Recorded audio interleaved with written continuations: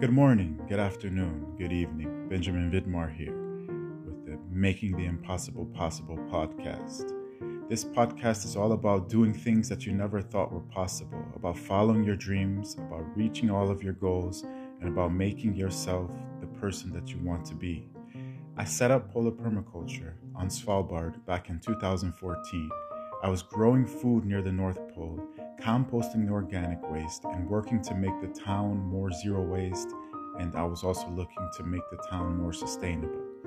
Longyearbyen is a town that has one of the highest CO2 outputs per capita in the world, and because of our project, we were working to change that. I hope you enjoy the podcast. If you have anything, please feel free to share. Have a great day, and thanks for your time.